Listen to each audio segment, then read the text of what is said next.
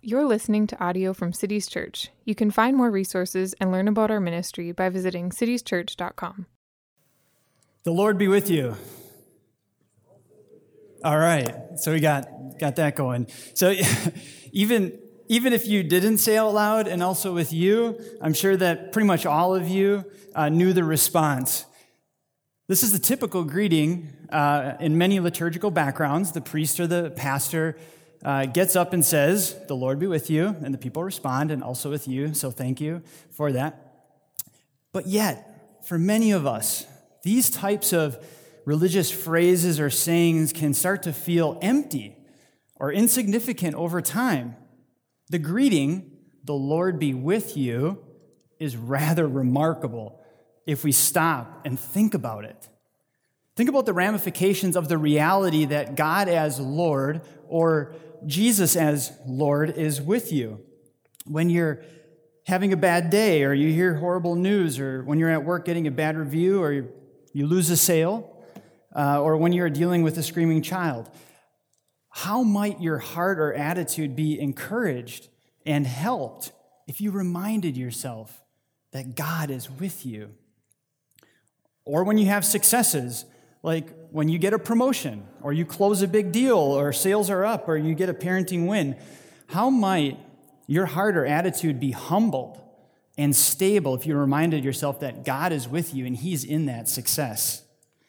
Believing that God is Lord and with us is foundational to our faith. The fundamental confession of the people in the Old Testament is that God is Lord. And the fundamental confession of people in the New Testament is that Jesus is Lord. God is Lord and He is with you. And this confession that God is Lord is the same confession of Genesis, which is the very first book of the Bible. It's what we've been going through. It's in the Old Testament. And this confession that God is Lord is what we've seen in this book. And today we're looking at Genesis 39 to 40, and specifically at a few of the first events in Joseph's life in Egypt. In Genesis 37, a couple weeks ago, we learned how Joseph was sold into slavery and he ended up in Egypt. And Joseph specifically landed in Potiphar's domain. And Potiphar, we learn, is a captain of the palace guard. And this is where the story picks up, at Potiphar's house where Joseph is working. I'd like to make 3 observations from our passage today, which we just heard read. Observation number 1, God is with Joseph in the good times. In Genesis 39, 1 through 6, we learn that Joseph was a successful man. And there are not a lot of details of what this means exactly, but Joseph was a worker for Potiphar, and Joseph must have been doing a really good job in his role because Potiphar gave him a lot of responsibility. And the first observation here is that God is with Joseph in this success, in these good times. The text is very clear for us. The Lord was with Joseph. So in Potiphar's domain, Joseph was incredibly successful. And we also learned that Joseph was also good looking. He was handsome. He was a stud. And he got things done. He was a gifted administrator. He made things happen. So it begs the question for us, was God behind all of this?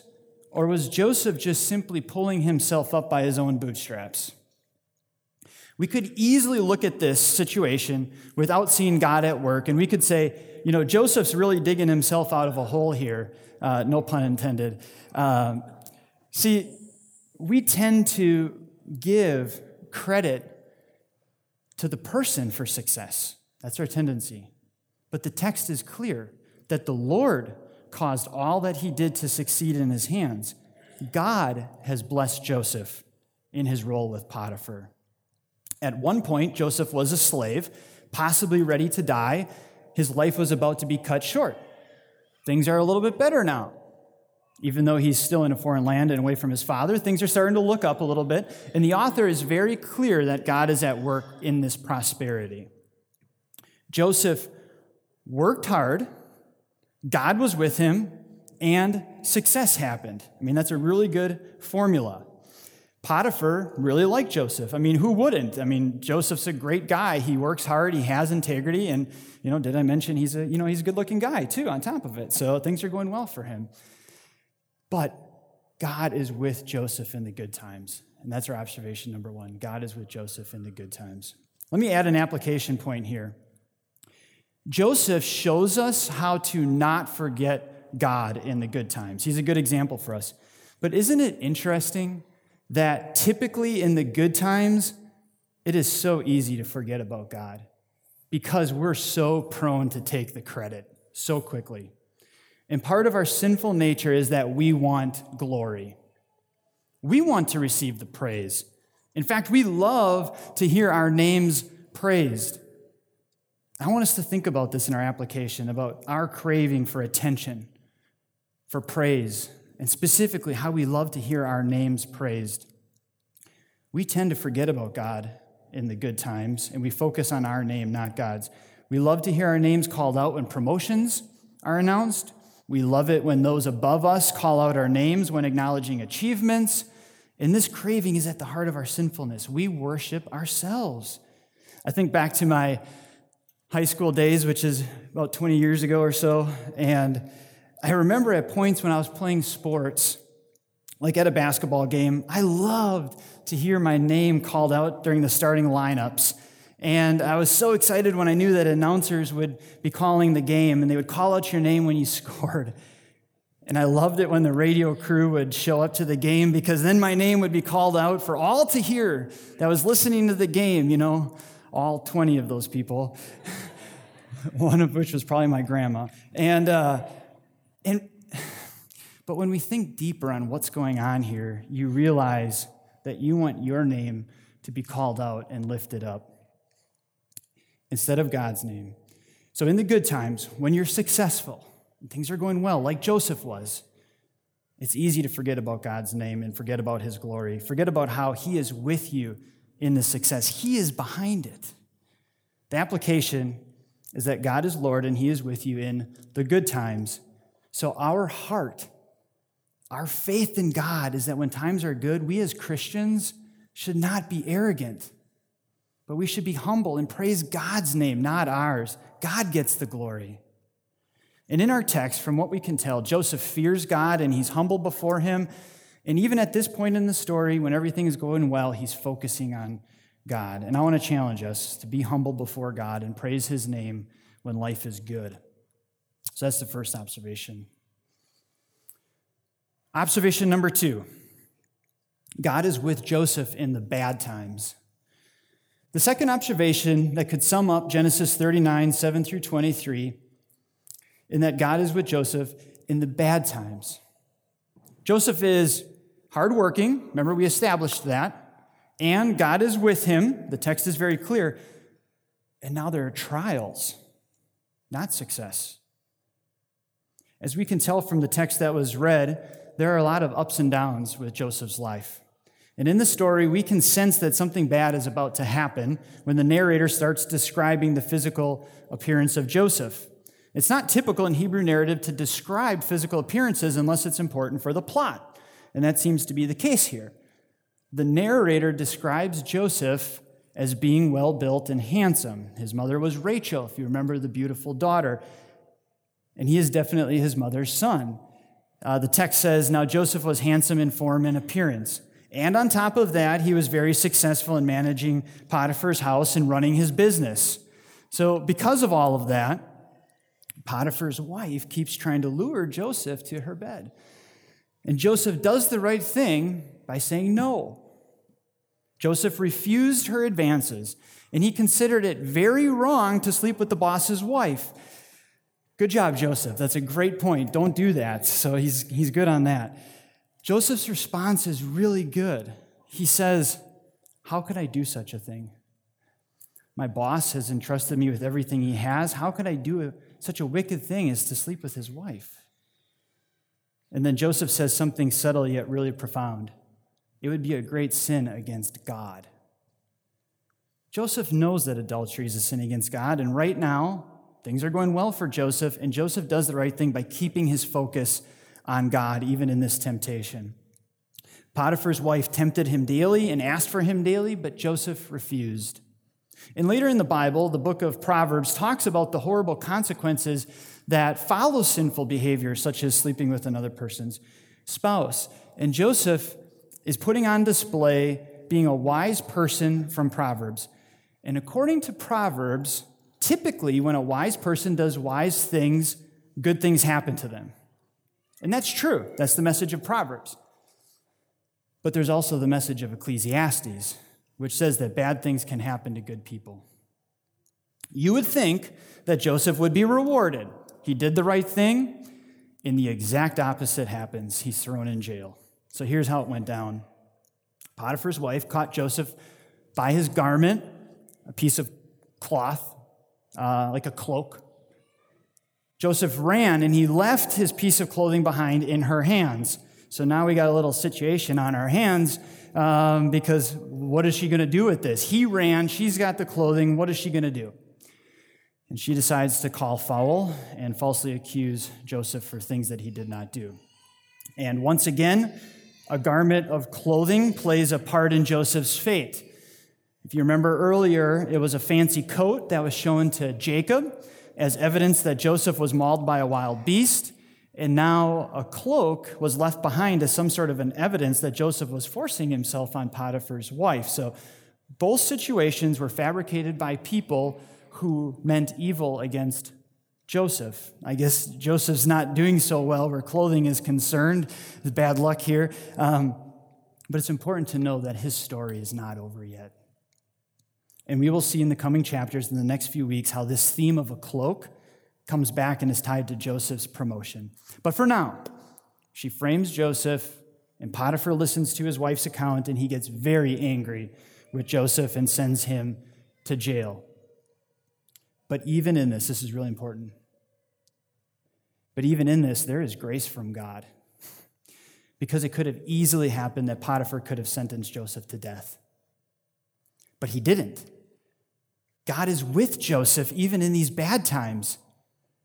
See, Potiphar is a high-ranking official, the chief of the guard, literally the chief butcher.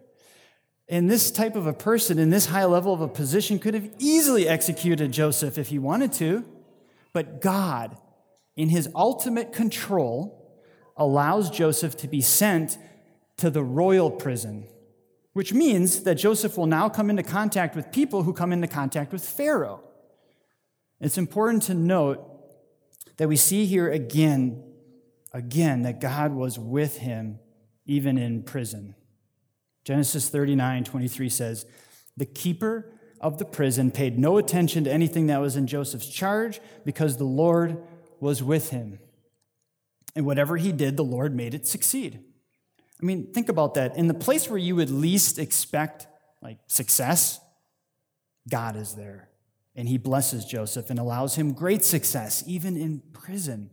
The warden gives Joseph a lot of responsibility and leeway, and Joseph was even put in charge of other prisoners. This guy Joseph just must have been a baller administrator and a leader. It seems like wherever he's going, it's like put him in charge. But the important observation here is that God is with Joseph, even in these bad times when he's going to prison. This is not a good time, but God is with him. So I'm going to add an application point here. It's important to note that when Joseph is working really hard, he's doing the right things, and God is with him, there can be two totally different outcomes. One is success, and the other is prison. And nothing changed on Joseph's part. He's working hard, and God is with him. See, bad things can happen to those who are working hard and doing the right things. Suffering and testing and trials can come into your life from the weirdest angles that you never saw it coming, and then bam, it's there. One minute you're thinking about the afternoon golf outing and getting to the first tee, and then the next minute the doctor tells you that your baby has fluid built up in their brain. You just don't see that coming at all. Or bad times can exist because of other people's sin against you. Maybe in your case, a parent was abusive and did a lot of scary things that shook your world growing up. And the bad times, they just seem like they're ever present. Or in your case, maybe the person you thought you were marrying ended up changing, and they turned and they started to make your life miserable with their sin. And the bad times, they just linger on, can't get out of it. You didn't do anything wrong. You were working hard, trying to do the right things, and yet the bad times, they came. And it is critical to remember that God is with you, even in the bad times. Joshua 1:9 says, "Have I not commanded you? Be strong and courageous.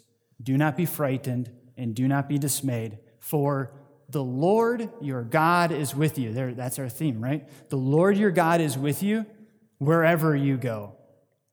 So in the bad times, I challenge you to turn to God and be strong and courageous, because God, the Lord, is with you. Even in those bad times, even in the darkness, He is with you.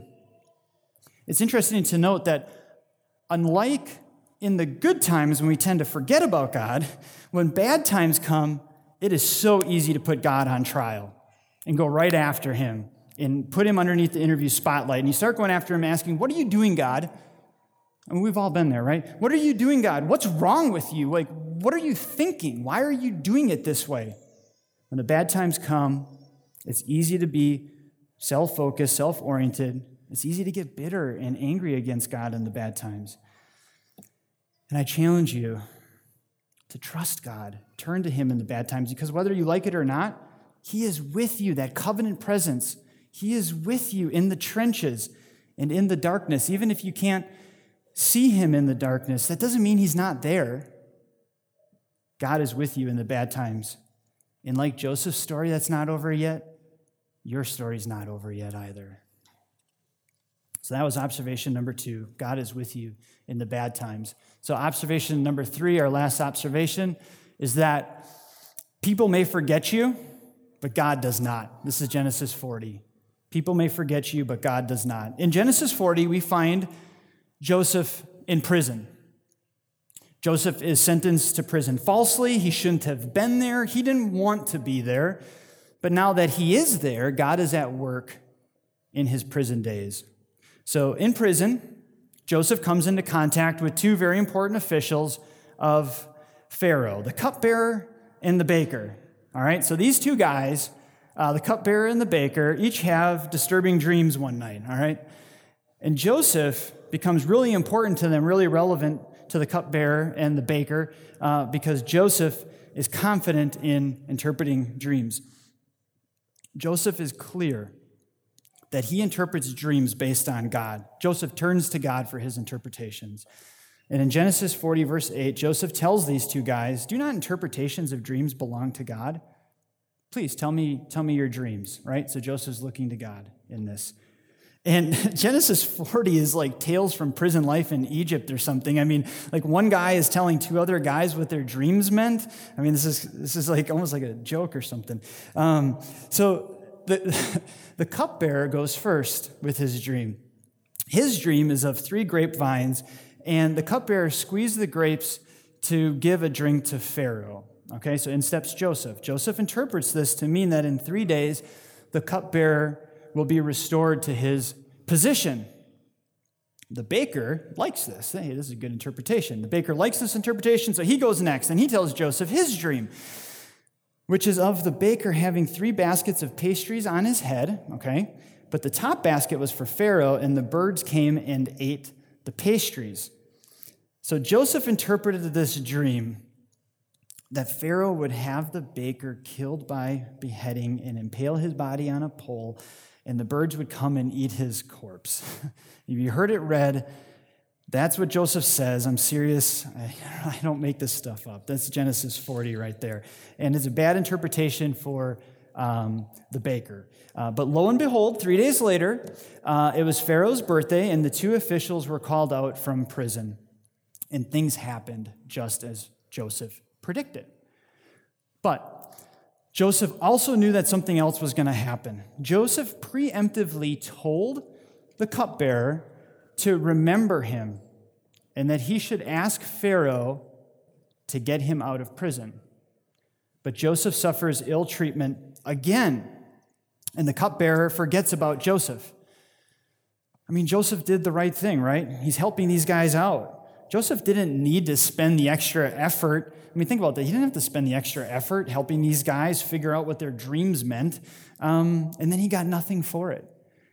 But again, the story's not over yet for Joseph. Eventually, we'll hear in the next couple weeks, eventually the cupbearer does remember Joseph when Pharaoh has his own dreams and needs an interpretation. Okay, so observation number 3, again, is that people may forget you, like we hear in this story, but God does not forget you. So let me add an application point here. This may seem like an unimportant story in the Bible. I mean, Joseph's in prison, he's interpreting some dreams, and this gets a whole chapter. And it's a sad story at the moment. I mean, the last verse of chapter 40 says, "Yet the chief cupbearer did not remember Joseph, but forgot him," which does not feel good for anyone to be forgotten. So he's stuck in prison. He was thinking he was going to help somebody out, and they forgot him. Joseph could tell this was going to happen. So there's 2 ways that Joseph could have responded when they asked him for help. He could have said, "Nah, I was falsely accused. I shouldn't be in prison. I don't care about your dreams." That would have been legit, but it also would have been a little bit selfish. Because in verse 6, we know that Joseph saw that these guys were really upset, really disturbed with their dreams. So Joseph didn't do that. He did the right thing in the smallest details in life, right? Which was sit down, have a conversation with 2 strangers about their dreams that they had the night before. And this seems so insignificant, yet Joseph, again, does the right thing in the moment. And God cares about how you act in the smallest of conversations. Were you caring and helpful to the other person? Or did you kind of give an attitude of entitlement, like, I don't care about your dreams, I don't care what you're talking about? How do you respond in your conversations? So God is Lord, and he is with you in the details of how you interact with people. So take sales, for example. I read once that in Latin, sales means servant. A salesperson means servant. So I really see myself in my role, in my vocation of being in technical sales as being a servant. I'm helping bring my company's pneumatic conveying systems to people who can benefit from it and produce products for you, the consumer. So I see myself as a servant to bridge that gap. In sales, as a servant, may not always think of the salesperson, but in sales as a servant, you can often kind of feel taken advantage of, kind of like how Joseph was taken advantage of. They used him and they forgot him. And in the moment, customers often ask for more and more product or features for less and less money, right? And the buyer wants more for less. And this can kind of be challenging, kind of be frustrating at times being in that role. There's a lot of details that go into it. By faith in God, it is important to do the right things in the smallest details in your vocation. For me, for the customer, whether they see it or not, whether they remember it or not, doesn't matter. They may forget me and what I did for them, but God does not forget. And I want to be the type of person that does the right things in the smallest details when no one cares to remember or care to acknowledge. God sees, and God is with you in the smallest of details and in the smallest of conversations. All right, so in summary here of these 3 observations from Genesis 39 through 40, they are as applied to us. So observation number 1, God is with you in the good times.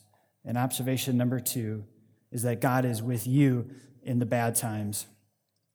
Observation number 3, people may forget you, but God does not. God remembers every detail. This leads us to the final point. It's going to bring us to the table, which is that Jesus is Lord. Jesus is Lord, and Jesus is with you. Jesus is Emmanuel, God with us. Jesus is fully God and fully man. He left his throne and he humbled himself to be born into the likeness of men. He was tempted, like we're tempted, but he did not sin. Joseph is a type of Jesus. As Joseph suffered unjustly in our story today that we heard, it points to Jesus who suffered unjustly. Joseph trusted God and did not sin, as we can tell from in our story example, and he suffered for it. Jesus, in an ultimate way, never sinned, yet he suffered by dying on the cross for us. The cupbearer forgot Joseph, and when Jesus was on trial, his closest friends deserted him and forgot him. Isaiah 7:14 prophesied of Jesus being the Lord with us, Emmanuel. Behold, the virgin shall conceive and bear a son, and you shall call his name Emmanuel, which means God with us. Jesus is the ultimate fulfillment of Joseph's life, in that Jesus is Emmanuel. Jesus is the ultimate expression of God being with his people. And John 1:14 says, the Word became flesh and dwelt among us. He is with us. And we have seen his glory, glory as of the only Son from the Father, full of grace and truth. Let's pray. Jesus, thank you so much for being with us. You chose to leave your throne and come in to die for us. You suffered unjustly. You didn't deserve it, but you did it. And I pray that we would accept that by faith and trust you. That's what we need. Thank you for dying on the cross to forgive us and to save us from our sins. In Jesus' name, amen. All right, so the pastors can come up as we do the Lord's Supper. Here at Cities Church, we take the Lord's Supper together as a church family. And this celebration is for those who truly celebrate that their guilt has been cleared by Jesus. It's for those who say, nothing I bring, it is all Jesus, and I trust him. So if that's you, partake with us. If that's not you yet, that's okay. Just let the elements pass. It's totally fine. So his body, the true bread, let us serve you.